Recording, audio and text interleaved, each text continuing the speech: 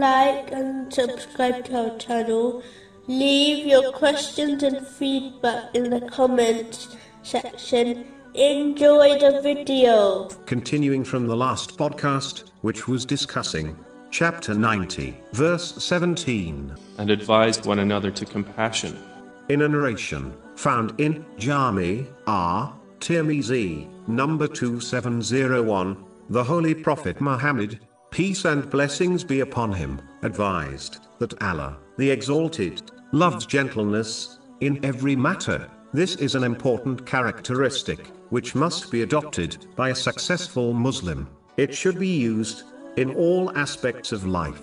It is important to understand that being gentle benefits the Muslim themselves more than anyone else. Not only will they receive blessings and reward from Allah, the Exalted, and minimize the amount of sins they commit, as a gentle person is likely to commit sins through their speech or actions, but it benefits them in worldly affairs also. For example, the person who treats their spouse gently will gain more love and respect in return than if they treated their spouse in a harsh manner. Children are more likely to obey and treat their parents with respect when they are treated gently. Colleagues at work are more likely to help the one who is gentle with them. The examples are endless. Only in very rare cases is a harsh attitude required.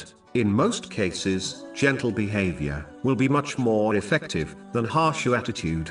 The Holy Prophet Muhammad, peace and blessings be upon him, possesses countless good qualities, yet Allah, the Exalted, specifically highlighted his gentleness in the Holy Quran, as it is key ingredient required to affect others in a positive way.